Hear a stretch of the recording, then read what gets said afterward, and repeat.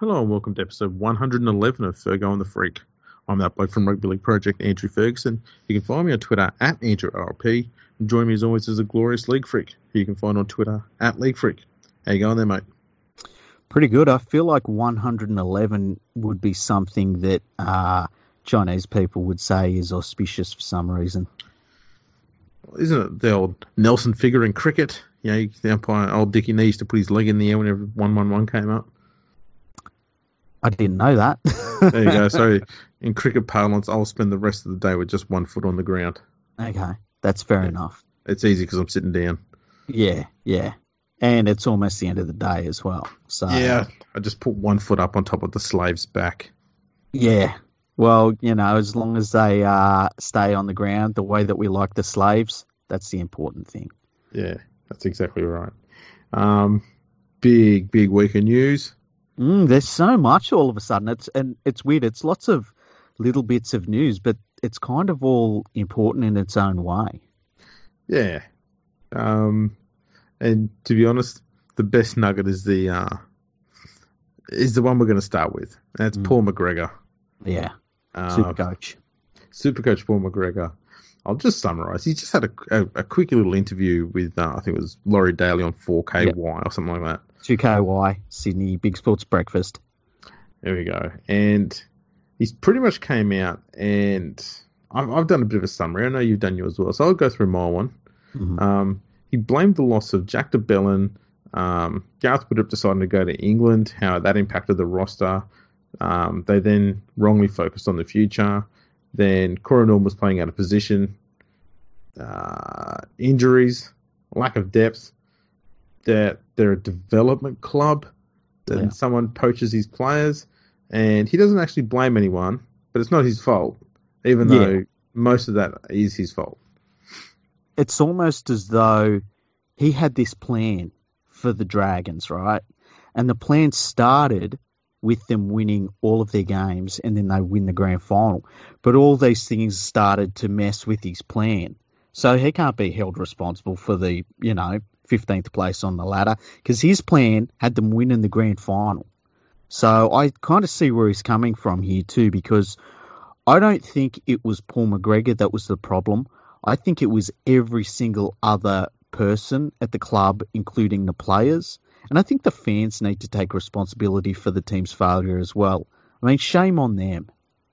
We should also blame the universe. Yeah. Because it conspired, let's be honest, it conspired against McGregor. He had a very rock-solid plan. Be undefeated to the finals, win all the finals, and then win the grand final. I mean, find any holes in that. Exactly. In another timeline, Paul McGregor, he's just sitting at home right now just polishing about 7 NRL trophies. He's like, man, I didn't realise it would be this easy. But that's a different timeline. That's not this one. He's a smart man. He's done his research. He's gone. It worked in 1959 for the Dragons. Mm-hmm. Why don't we go back to go back to the glory days? We can do that again. It's not rocket surgery. It's footy. Yeah. And if there's one thing Paul McGregor knows, it's footy. It's footy. Yeah. Poor bugger. Yeah. Poor man. I mean, I almost shed a tear. Injuries? When the fuck do injuries ever happen? I can't believe you had to deal with injuries this year. I mean, Corey Norman playing out of position. I mean, who the hell told Corey Norman to play out of position? I'm sure it was Ben Hunt. Oh, it's got to be. No one else has got the authority to do that. No. A lack of depth? Well, I kind of blame Corey Norman for that one. I mean, Corey has to take some of the blame. Well, because it can't be Paul McGregor. Well, Corey's got to take some of the blame because of the salary he's on. Yeah. Like if he had come to the club and said, I'll play for $100,000 a year, then there's another $500,000 there at least that they could spend on other players.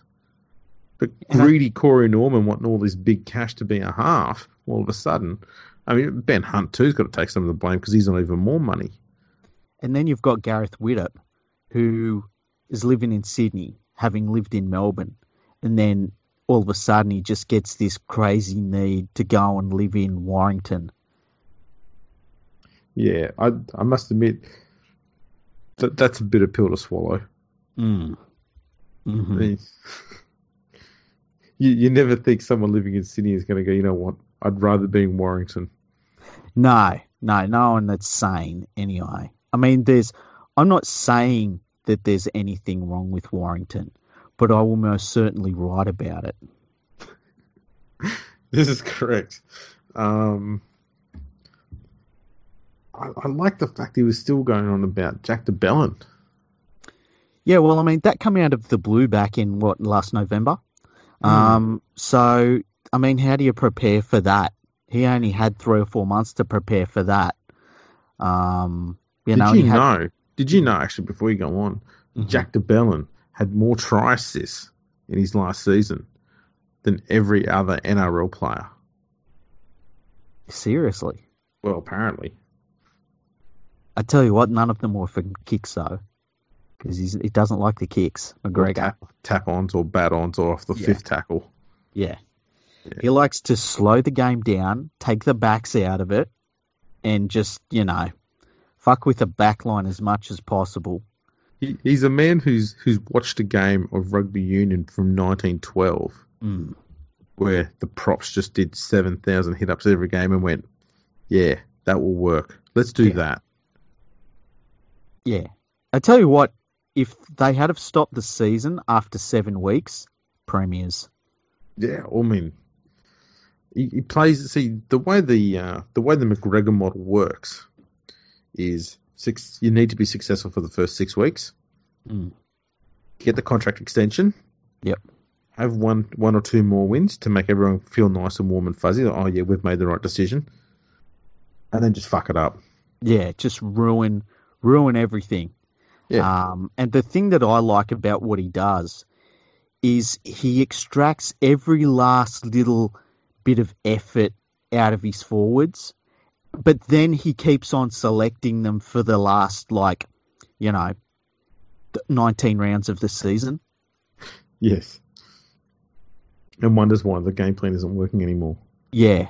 There was an interesting quote in there which I know piqued your interest. Yeah. He said, we're a development club.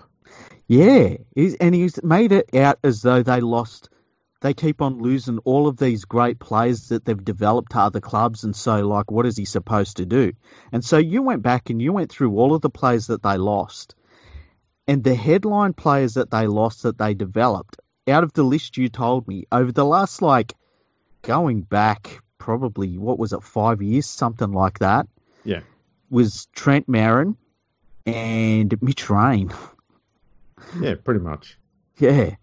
It wasn't like they'd lost a bunch of New South Wales Cup level players. I don't know what he's talking about being a development club. You could throw Brett Morris in there as well, I guess, but winger, centre. Yeah. They're not the players who win in your games. It's people in the middle. He should line up the players that he develops at his club and loses with the ones that Penrith develop and lose. That list ain't even fair. And, it's what you do. Oh, we got too much talent. Oh, boo-hoo.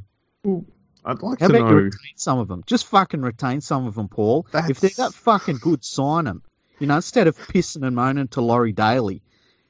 Fucking whinger. You've been in that job for 7 years now, and what have you got to show for it? You're telling everyone to forget all of the results from the last 6 years or so to focus on 2020. You're going to fuck that up too. Everybody around you got sacked so you could continue your job. Well done, Paul. Fantastic stuff. He's a genius, because he even went on about how 2018 was good because they didn't get any injuries.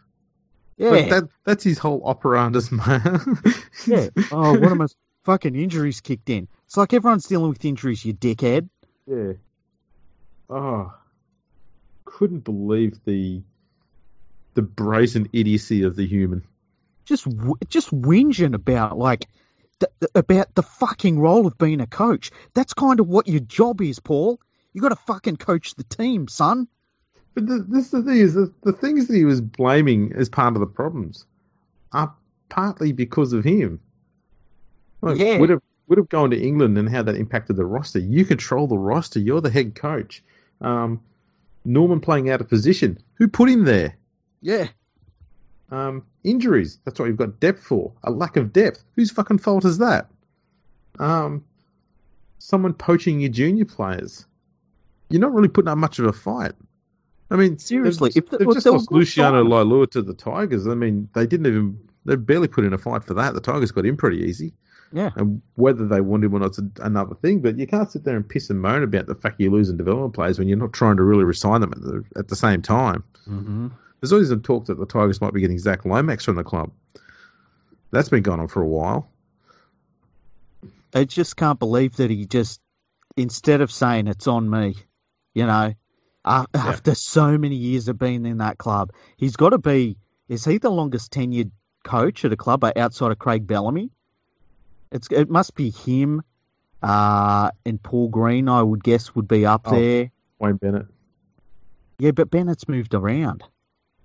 I see what you mean, like in the one club. The one club, yeah. Robinson, he's probably pretty close, yeah. Brad Arthur. Yeah, Brad Arthur. Would you count Des Hasler? No.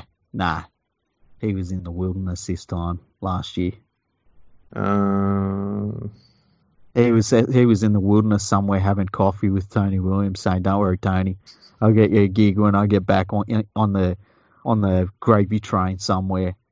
Ricky Stewart's been at Canberra since 2014, so they're about the same. Yeah. That's the same length of time as well. But that's it. Crazy. That's friggin' crazy. It's just incredible that he come up with so many excuses, and it's not like he doesn't have talent at the club. Like we were talking about this the other night, he's got such a well-balanced forward pack, just beautifully balanced. They should be so good, and they're not. Test halfback. Yeah. Doesn't matter what you think of Ben Hunt. He's played Origin, played Test football, so he's obviously of the upper level of quality in the game. Mm-hmm. I don't think anyone can debate that. I don't Corey think Norman, when he's on form's a handy player. Yeah. There's no reason for the team to be playing as crap as they do, and I can't find it in me to blame the players, because when I watch the Dragons play, they play the most boring, mundane, ineffective attacking form of football I've seen in the game in a long, long time. Yeah. We had a period for a while where the Bulldogs were struggling to score points. That was largely due to a lack of talent, because they had to pretty much strip their club bare to try and get over the salary cap bullshit that they'd gone through and all the crap they had there. Mm. But they were still entertaining to watch. They were putting in the effort, and I think the Dragons players are putting in the effort as well. But the game plan is just an absolute dog. Yeah, and I think the fact that everybody else lost their job in the management side of it, except for Paul McGregor, I think that it shows that they just couldn't afford to sack him, basically. And I wonder how much of their coaching is actually going to be done by Shane Flanagan this year. He'll be only allowed to be an assistant coach, but in title anyway.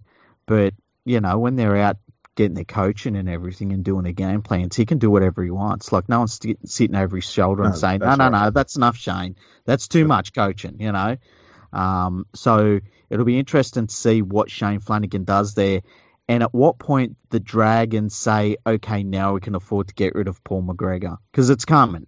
Like, his record is bloody terrible. I've got a solution for the Dragons.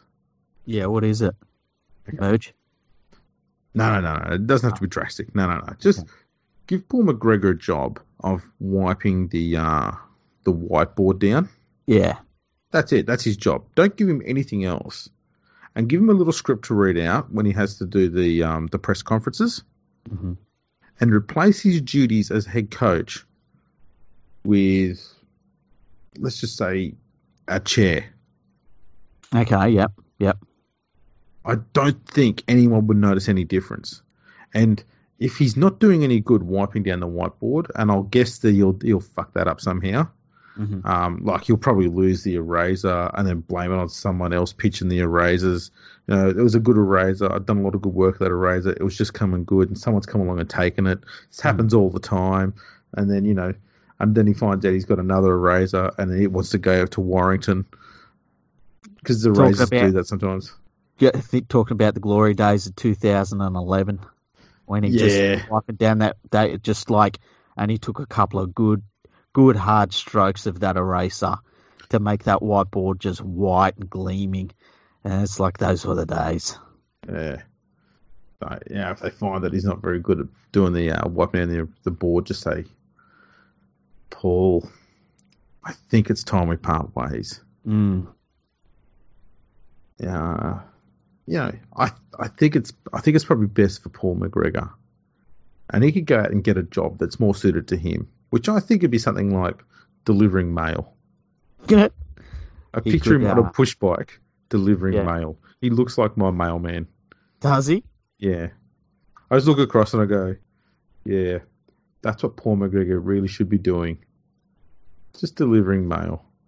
I think he'd be good as a stand-up comedian. He just seems so bubbly with his personality and stuff. I think he'd be really good at that. Big circuit. Yeah. There's a lot of people on there, a lot of competition. Be fantastic. Imagine Paul McGregor selling out arenas and shit. Just getting up there. Just lights up the stage. Doing HBO specials. Yeah. Oh, dear. Okay, well, while we're staying on coaches, we'll touch on this one briefly.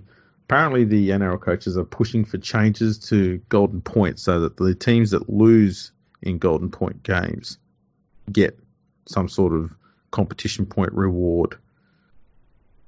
I did some tweets a couple of days ago where I put on there a whole heap of different options and how it would have impacted the 2019 ladder. And I look at all of them, and I think I don't see the point of making any of the changes because the biggest change was the Broncos dropped out of the 8 and the Tigers went in on some of them. Yeah, and the thing is, like, who are the people that are going around and saying this whole idea, tried and tested idea that's been around for decades, where you get 2 points for a win, 1 for a draw, and none for a loss. I mean, it's just broken. It's not working for rugby league anymore. No one's saying it. And we took the piss. Remember when we took the piss out of the coaches and said if they had their way, there'd be nothing that they could lose in a game, and it would come down to a coin toss, and it would be a double-sided coin, so they couldn't lose that either. Because coaches don't like anything that loses them a game. And this idea that we're going to change the entire point system because some fucking coach doesn't like losing a game after 80 minutes, fuck them.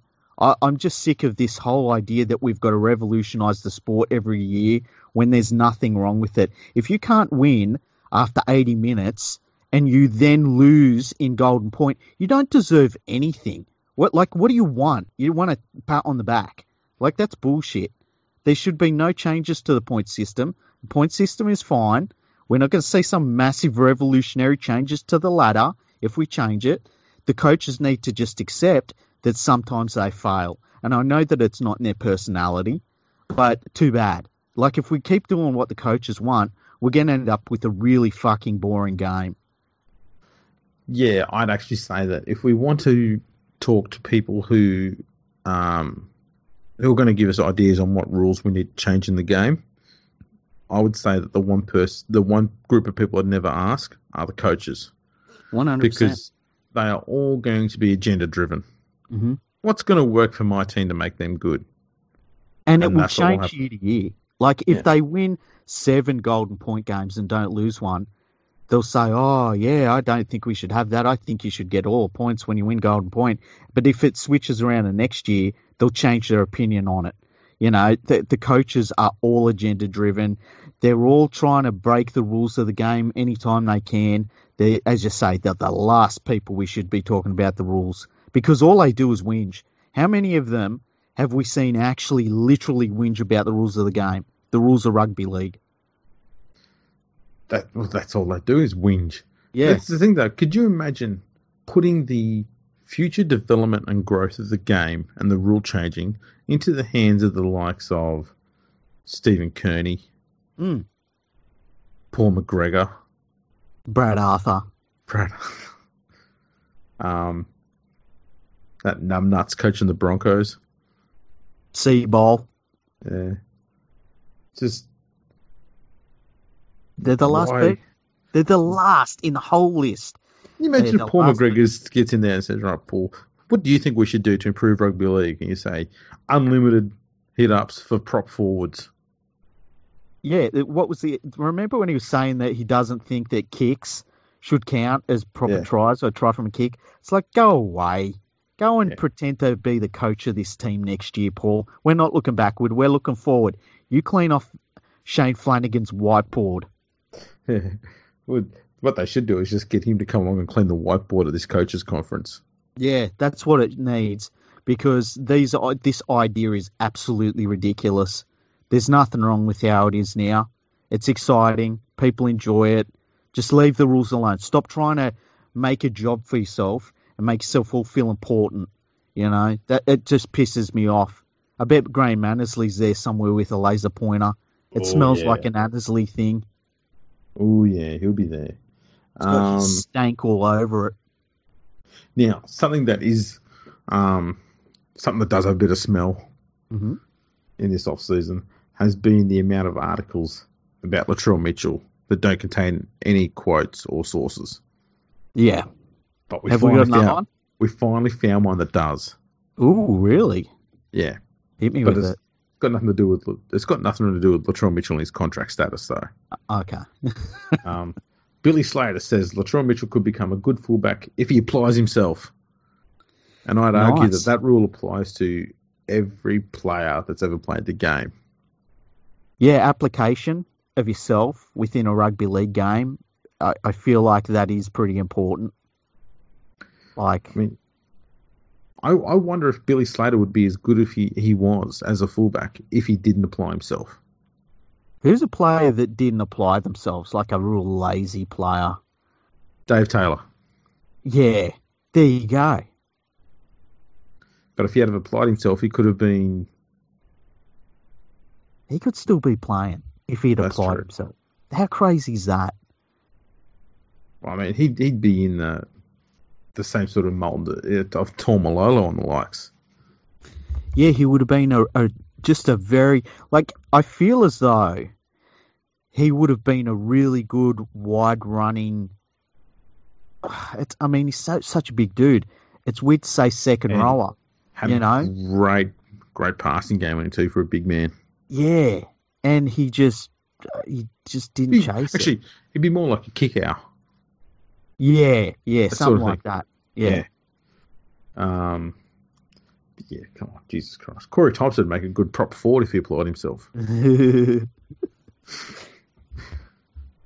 I wonder what Paul McGregor's going to apply himself to in 2021 when he gets the arse from the Dragons.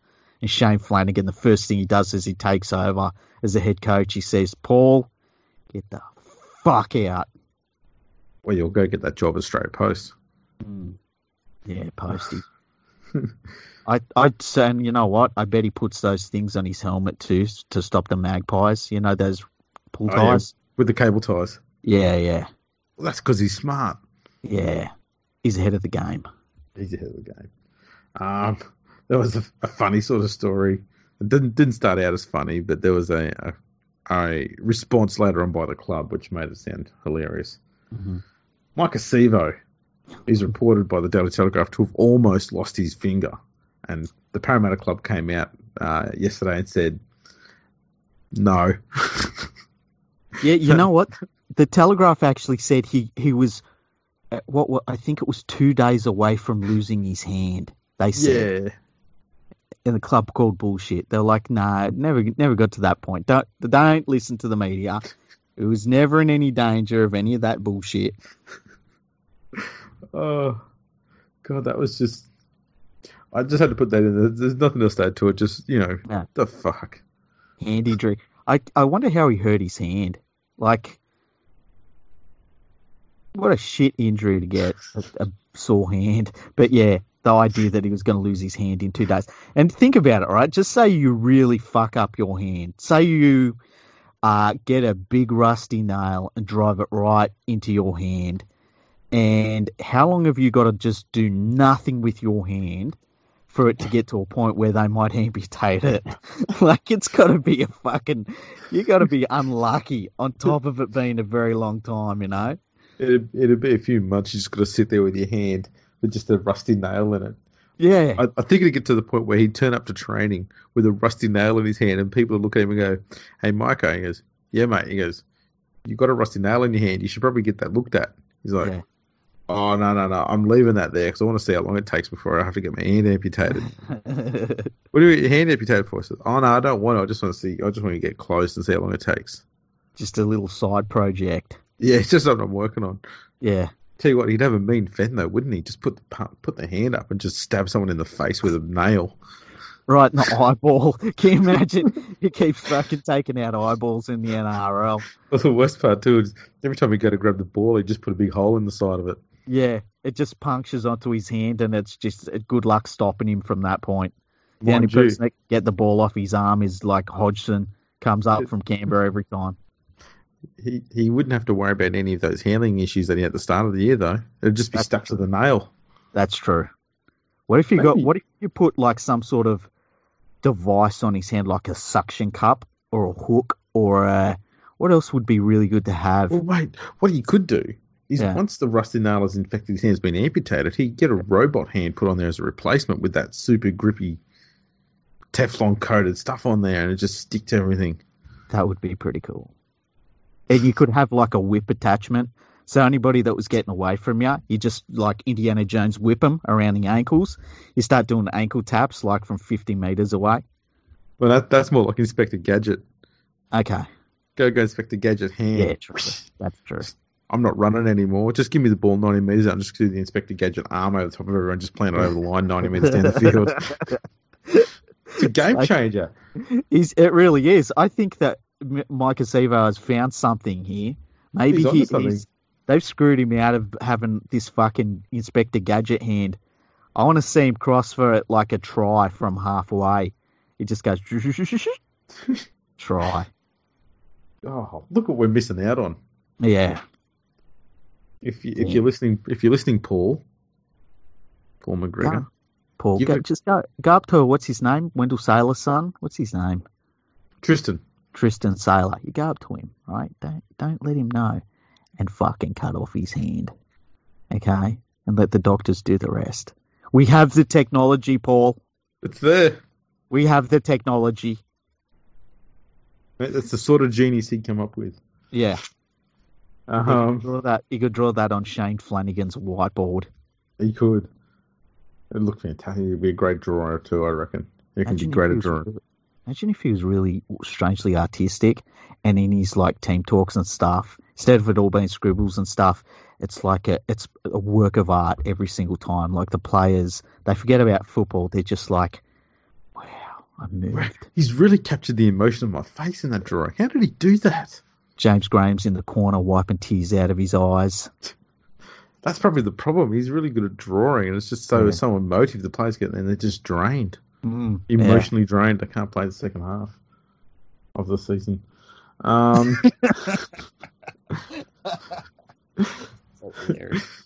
That's hilarious. Cameron Smith has said that he's going to go around again in 2020, but there was no real inclination that it was going to be his last year either. Well, I'm pretty sure I read it in a paper that he was seriously considering giving up the game out of nowhere because he lost. He didn't win the grand final. He lost before he got there. And that apparently was a big enough loss that he just wanted to give up everything. I remember there's also the story that some fan at a Roosters game said something unfriendly to him.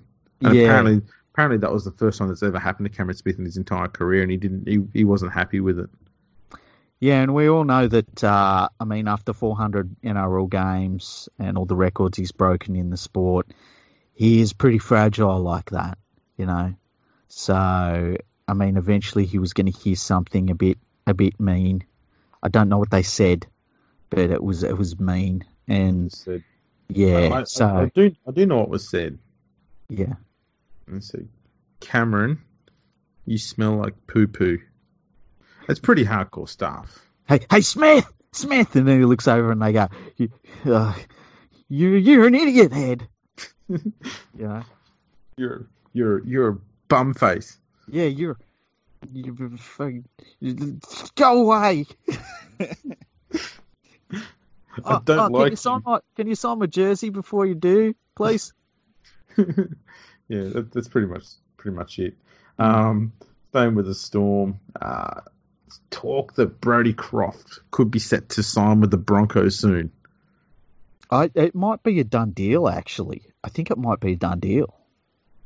I think for Brodie Croft, given that he was sort of a bit on the outer at the end of last season, which was a bit odd at the Storm, it's probably not a bad idea that he leaves. Yeah, a good move for him. It gives him a chance. I think he was played great last year. I don't know why the Storm, turned off him. Really good pickup by the Broncos. I think he would have been a good pickup at any club. The only thing that worries me is that we have seen a lot of Melbourne Storm players who have been really, really good at the Melbourne Storm and they go to other clubs and they're average. And this isn't against Brodie Croft in general. I think it's just the fact that the Storm get the best out of players and other clubs just don't do that as well. But I think Brodie Croft is a little bit different. I think he'll be a really good signing for the Broncos, just what they need, really. They were desperate for a halfback, and he's a good young halfback. He's a solid player. He's got a lot of experience. So, yeah, it's a good signing. I wonder how Seabold's going to fuck this up. Well, I think you sort of nailed it in a comment just prior there where you say that Melbourne Storm get the best out of a player. Mm-hmm. We haven't really seen Seabold get the best out of anyone at the Broncos this year. And No. Look, there are a few Broncos players that play great, but that's because they're just freakish talents. Payne Haas, David Fafita, But old Numbnuts up there's got to do an awful lot more work if he's going to take them to the next level and take that Broncos team who should be playing, should be a top 5 team every year. Mm. They shouldn't be struggling to make the 8. They shouldn't be getting dicked by Parramatta, 50-odd points in a finals match. And he's done very little changes to that club in the off-season. I hope Croft does go there, because I think he would be a great signing for them, and I hope he does play well there. The big question, though, will be who will be his 5/8? Exactly. And look, going on last year, I think I would want Milford to be his 5/8. I think Milford, once Agreed. he got his feet at 5/8 again, and he was moved immediately when that happened, I think he'd be fantastic outside of Croft. And you think about this, like Croft and Milford in the halves. In the forwards, they've got Haas, they've got Fafita, they've got Pangai Jr., and they've got Offengowie. And if they need to get rid of Darius Boyd out of the team. He can't be the fullback or anything. Like, they've got some bloody good young players. And if it was anybody other than Seabold, I'd be really excited for the Broncos, but I'm not yet. I'll say this. Because it's such a young team, I think, despite his tragic form, I think they need Darius Boyd in the side, but I would put him on the wing. Because he is a try scorer. I'd put him on the wing and just say, this is your job. You can still do your fullback stuff. You're on the wing. Just do kick returns. You don't have to get involved in plays. He's kind of out of the way. Mm-hmm. And I think he'd be fine enough there. For me, the biggest problem with the Broncos is not Darius Boyd. It's what they do at number 9. McCulloch's form just fell off a cliff, and it doesn't look like it's coming back. No, McCulloch's done. Because Boyd's such a big profile player, and he was the one who was copping all of the brunt of all the abuse and stuff like that from a lot of fans and supporters and whatnot of the game. And the slide in McCulloch's form just went under the radar. Yeah, it was really weird. I don't understand why. And they brought in what was his name, the PNG player. Oh no, what was his name? Seguiaro. Seguiaro, yeah, and unfortunately Seguiaro is not going to be around either. Yeah, so he did a Seguiaro thing. He Seguiaro'd it. So yeah, they've got the next thing they really need to do is look for a hooker. and them and the West Tigers both need to get something going with their hookers going into the next year. But yeah, I just think Seabold showed he has no idea what to do. And I think he showed that from the beginning of this last season right to the very end, where it just become some sort of weird drama fest with Seabold every week, and the team was just a sideshow. It was very strange. I was going to say there is a place where there's a few hookers available. And where would that be? Well, I was going to say it before, and I realised it was going to have a bit of a double meaning, but it's the Gold Coast. They got Pete's and Rain there. Yeah, that's the Goldie. If you're looking for a hooker, you just go straight to the Goldie and just sign one of them up. Yeah, they've got hookers there. Yeah, they get the job done too. Oh yeah, very good. Very, very, very good. Very nice. We'll move on. There's reports that Kurt Capewell could be leaving the Sharks and going to Penrith. Yeah. Interesting. Come out of nowhere because Capewell was linked with the Knights for a long time, but they sort of went cold on him a bit. So it was sort of up in the air a bit. I think the Sharks needed to free up a little bit of space. So I think letting Capewell go would allow that to happen. They've got a few good young forwards that have come through, so they've got a bit of surplus there anyway. What do you think about the idea of Kurt Capewell going to the Panthers? He'd be good addition. I know. Would he go into the starting forward pack? I think so. Yeah, I think so. I don't rate really too many of the Panthers forwards. And they need some changes in their pack. This is one of those interesting moves where it does seem like a bit of a salary shuffle. Penrith have a little bit of salary cap space spare because they're paying so many other players to play elsewhere next year. But, and I think any time the Panthers can just get a good, solid performer, they don't even need a superstar pack, just a solid pack, Any solid forward will do because their forwards are so soft. I think, for me, the signing of Capewell may be an indication that Isaac Yao may be on the way out. And it could be a medical retirement because he copped a lot of head knocks in the last 2 years. Yeah, he really did. And it's really weird how sometimes there's certain players that they just can't get out the way. And it seems like they just go through a season or two of just getting knocked about. And yeah, he was performing really well when he was playing. That's the things I find with Yao is that it's not through bad luck or stupidity. It's from the fact that he's constantly working. Like he's everywhere in defence. He's always taking those hit ups. He's doing all that dirty work that sadly a lot of the Panthers pack aren't willing to do. Like Campbell Gillard wasn't doing it all year when he should have been doing a lot more of that sort of stuff. Mm-hmm. Tamo slowly started to when they gave him the captaincy in the second half of the season. But it just meant that, and Yao's not a big guy. No. He's similar to what Liam Fulton was to the Tigers. Just a dead set toiler. Yeah, and he's pretty versatile too. Like they'll use him out wide and in the centre sometimes too. He's one of those guys. He works his ass off. But man, there's just so many times where you're like, oh no. And when he kept getting head knocks, there was one of them where I was like, man, this might be his career done. And the thing is that aside from the fact that head knocks are so dangerous and all that sort of thing, they also, once you've got enough of them as a footy player, it just sort of wears you down physically a little bit, I find. You can just get knocked out of the game. Yeah. And I think Capewell would be a perfect replacement because he can play wing, centre, second row. And that's similar to the sort of role that Yao plays. So I think he'd be a perfect replacement for him. Mm-hmm. Yeah, it's a pretty good signing. I'd like to see them make a couple of signings of that sort of at that level of just, as I said, players that can just come in and tackle and run. I've got good news for you, man. Yeah. Another future target for the Panthers. Ooh. And I know Cleary loves him. Ooh. Russell Packer's just had a bit of surgery. He's going to be fit for next year. Take that shit. I don't even have to finish what I was going to say. Two more bits, and then we've got a bit of a talking point. Jared Hargraves is set to stay at the Roosters until 2023. Yeah, good signing. I'm glad that he stayed. I didn't want to see him leave.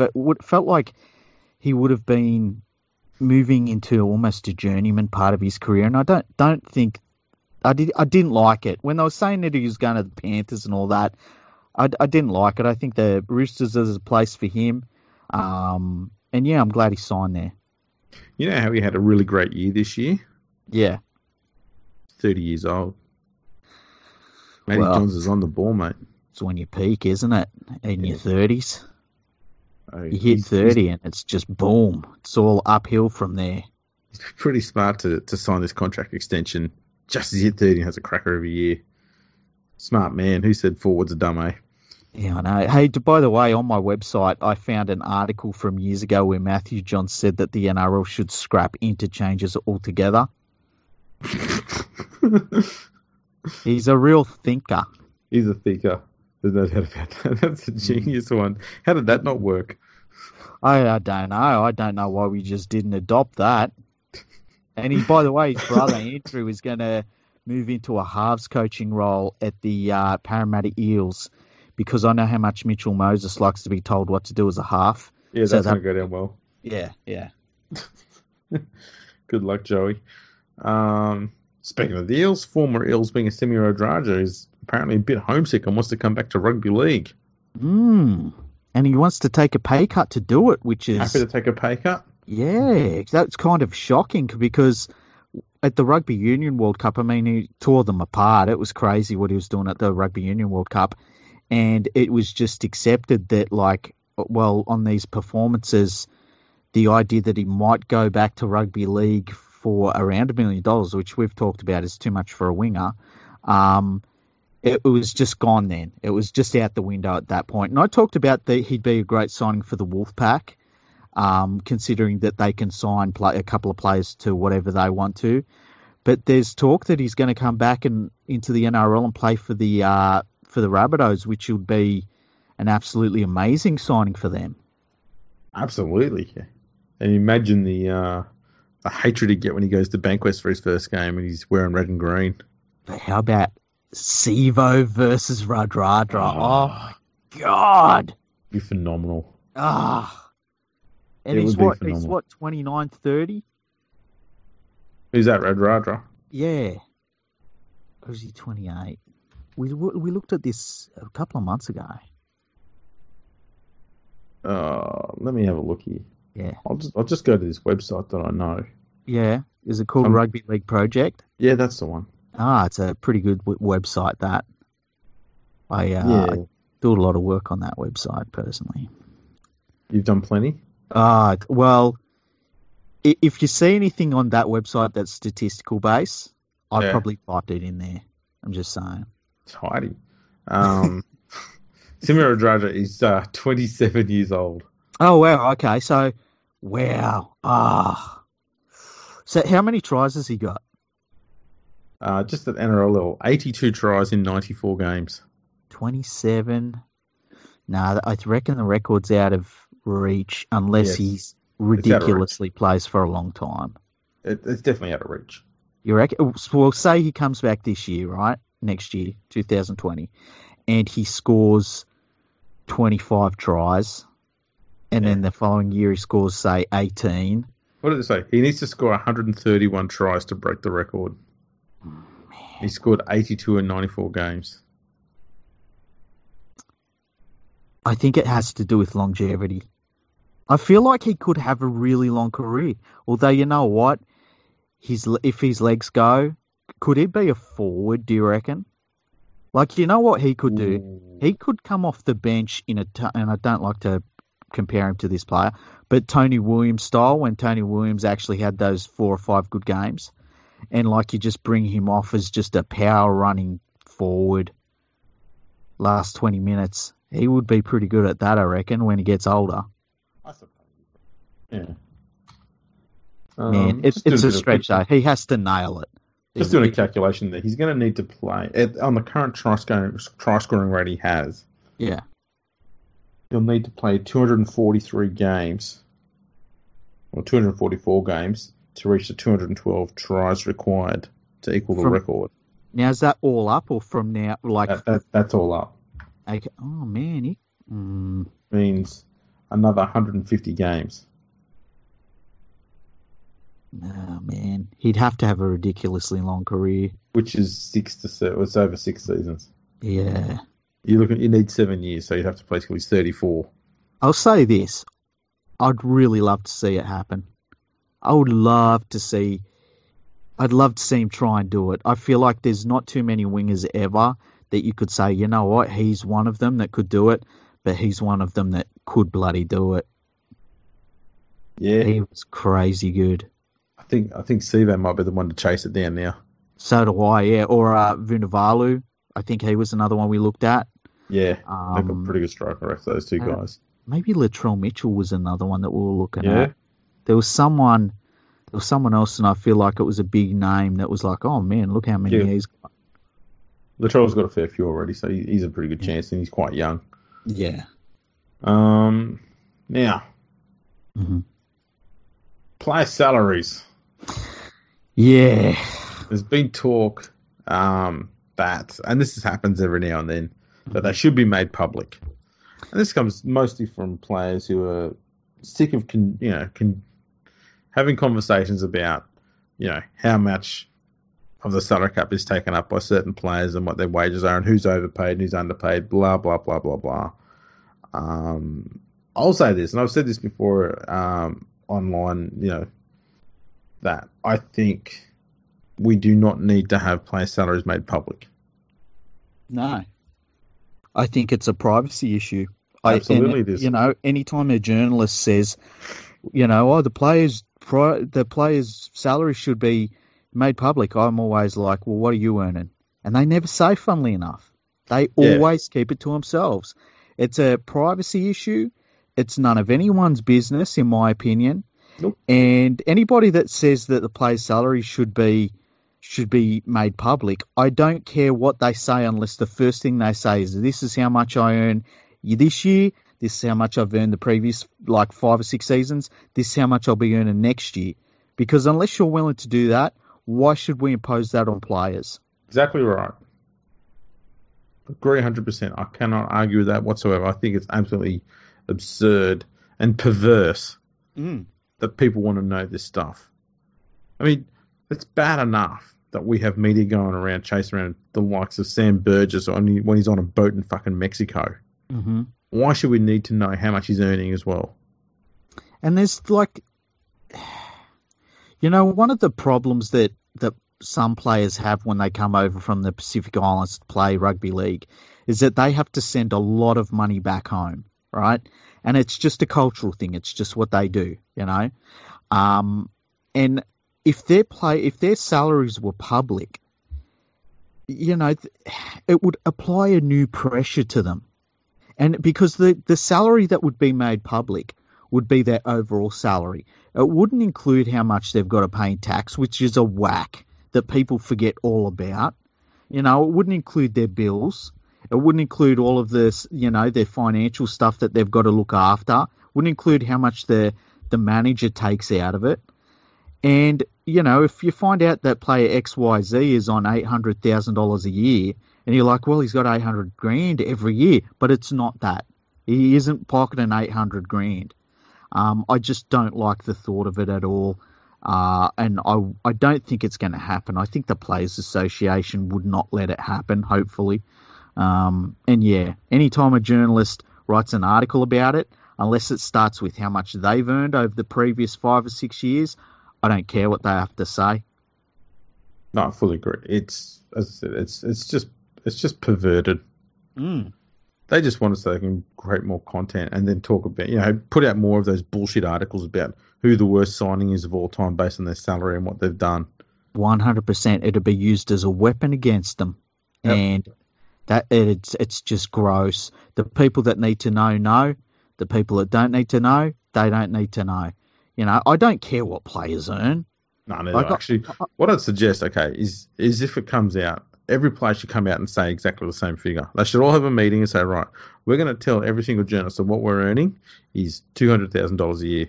Yeah, that would be every single one of them. Yeah.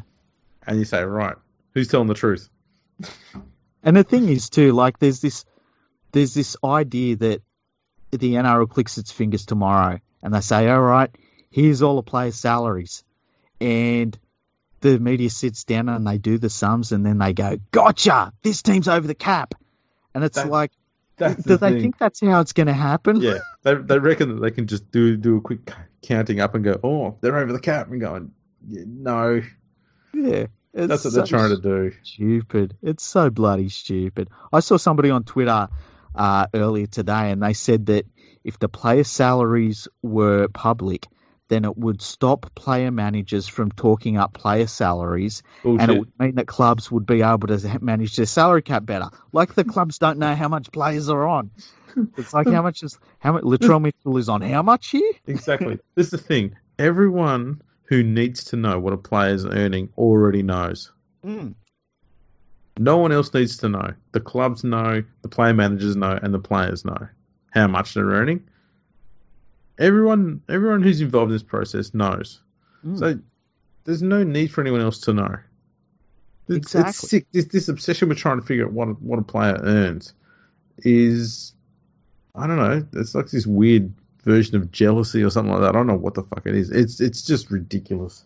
Yeah, I don't get it. The only thing I can get is it's just perverse. Yeah, and like, I mean, I kind of hope that I'd love them all to be millionaires. I really would. I think it'd be fantastic. But yeah, I don't understand the idea. I think it would turn into something gross very, very quickly.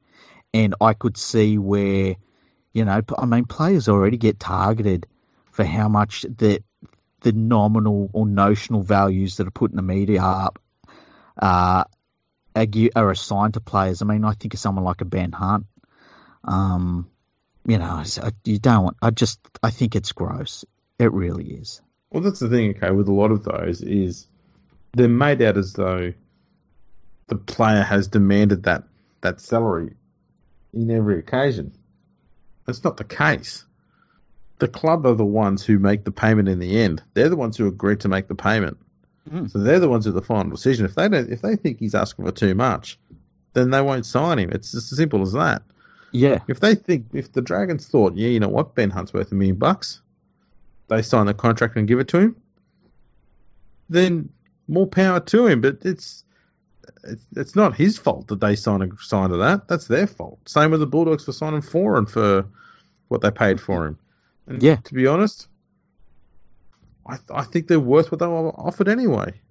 Darius Boyd's another one. Like, and people saying, he should just, give up all that money. And it's like, go away. Yeah. They owe him that money. Yeah. Would you? Exactly. That's why it was so gross when former players were coming out and saying, Darius should do the right thing and walk away. And there were some players that were doing it that were involved in the Super League war. And it's like, you fucking idiot. You were doing some fucking backhanded shit during Super League to make every last cent you could. And then you'd go and turn around and say Darius should stand down. Fuck off. I'm fired up today, eh? What's going on? You are fired up. And the sad thing is, we just got through all the news. Oh, really? Yeah. What else can you get fired up about that's gone on? Let me think. Well, there was a Panthers player who pleaded guilty to the sex tape crap from was it start of the year? Start of the year, yeah. Apparently he copped to one of the charges. I didn't read it, so I don't know exactly, but I was told that he copped to one of the charges and the other one was dropped. So I don't know if he's still on their books. I think he might be, but I thought that they'd sacked him earlier this year. But then I was told that he was just stood down under the no-fault stand-down policy. So I'm guessing that they'd sack him now if they haven't already. I assume he was still on the books because, Ivan Cleary was there today watching over the whole thing. Oh, was he? Jesus Christ, man. Just Ivan. They don't care, do they? Nah. They don't care. So he's got to return to court on January 31 for sentencing. All right. I wonder what happens to him. May, who had been earmarked as a long-term prospect for the Panthers, was he? He was like a fringe first grader, I thought. Yeah, he played 19 games in 1 year, and that was about it. Nothing there. Hey, I was just looking on the NRL website, and they were saying, and it said that the headline is, and it's from Brad Walter. He's a content creator for the NRL, and it says McGregor draws line through 2019 season after US trip. So where'd he go to, McGregor? So he was happy with 2019 until he went to the USA, and then went, yeah, 2019 was bad because I watched NBA and NFL and some hockey. Yeah, pretty much. Yeah, that's McGregor logic for you there. Join the dots on that. If you can figure out how the dots join on that with that information, let us know. I just imagine that he gets back from this junket and he sits down with whoever's left at the Dragons, and they say, "So, Paul, what did you learn about our rugby league team from your junket over there that we paid for?" And he goes, "Well, I learned that when it comes to 2019, fuck that shit. I'm looking forward." Let's have a look at this article. So, McGregor and team manager Ben Haran joined the AFL Coaches Association. Oh, Paul even got on the wrong plane.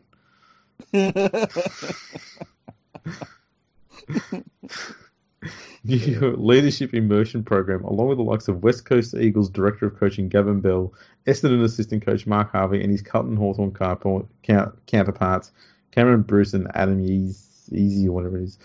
Others in the 15-strong group included Melbourne Storm COO Danielle Smith, who's also CEO of the club's Sunshine Coast Lightning netball franchise, AFL umpire Matt Nichol, and Cotton On Group Executive Operations Logistics Glenn Keast. The old Keister. Right. I think, Paul, I mean, I know we've talked a bit to you already tonight, Paul.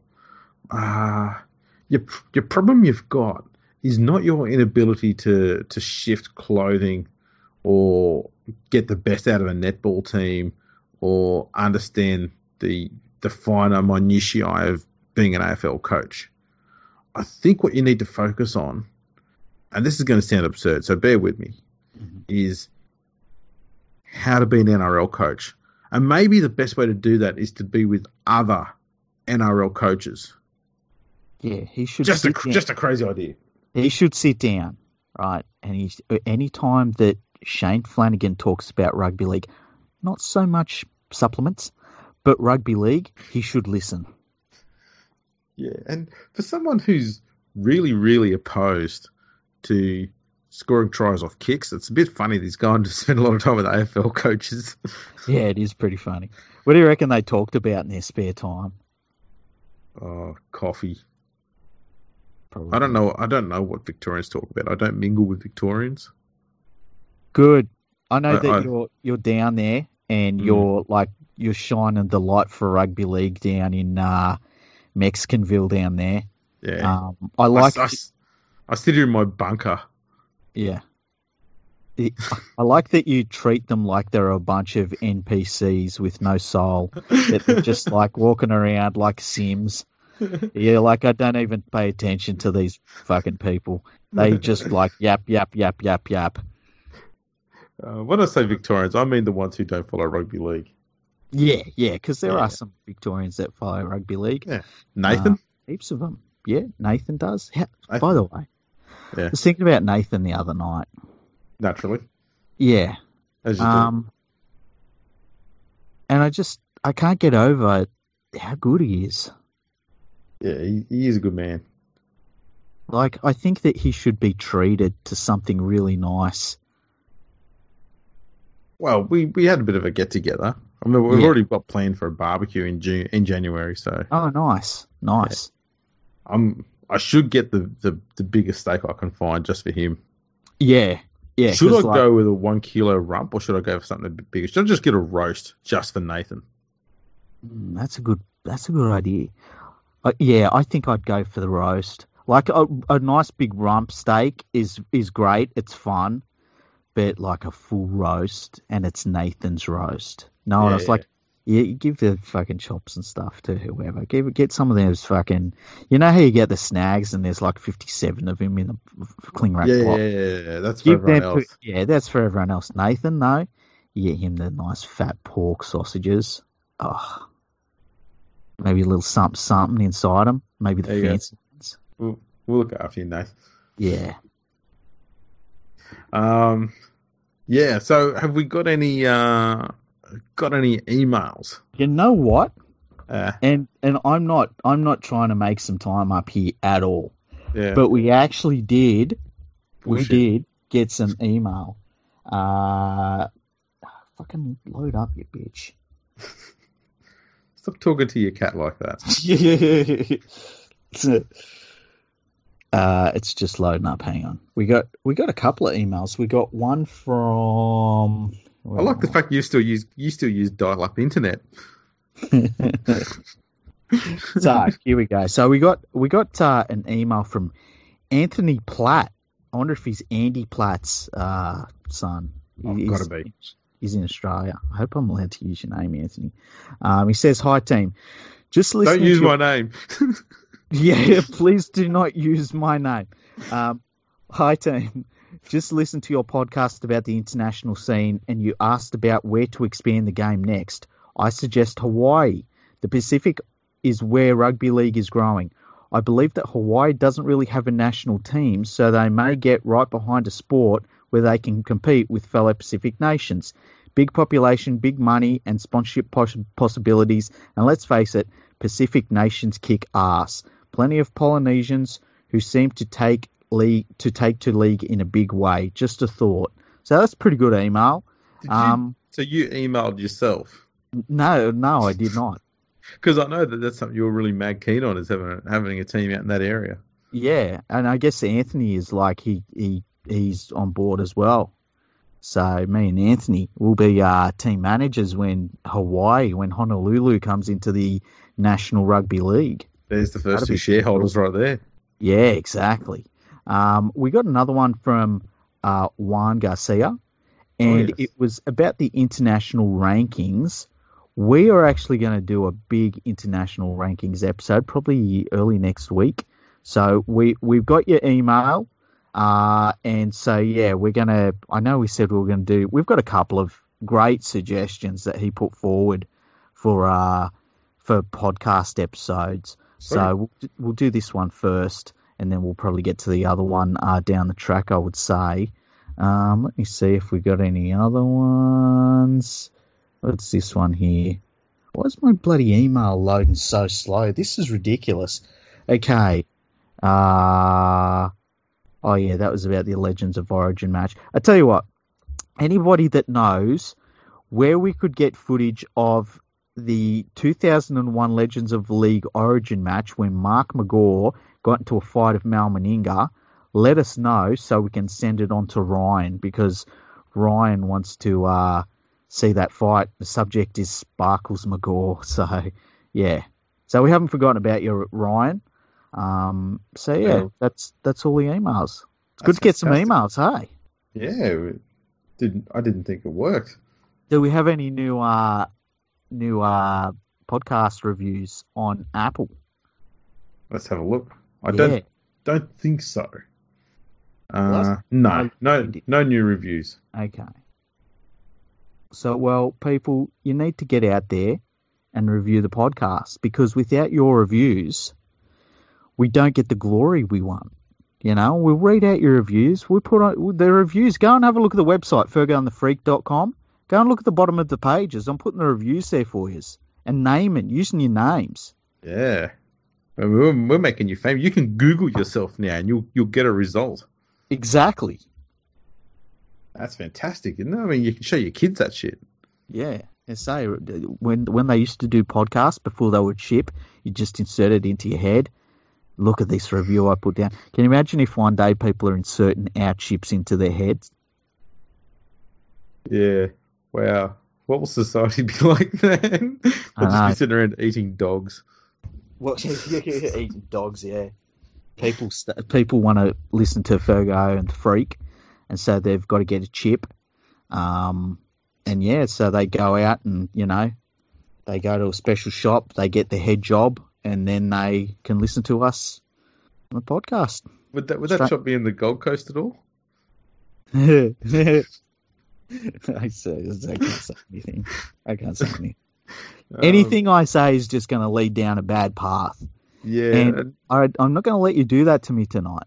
I made sure I trimmed the hedges by the path there. There in Gold Coast. Can't. Just walk away. Just walk away. Just walk away. All right. On that big bombshell where you didn't take the stroll. Yeah. We'll wrap this sucker up. Thanks for tuning in, everyone. Catch us on Twitter at FergoFreakPod. Catch us on YouTube. Go over there, subscribe, like all the videos. As Freaky said, get on the on your podcast listening device and sit there and give us a 5-star review and give us big praise, and we'll read it out and give you big praise. And we'll catch you next time.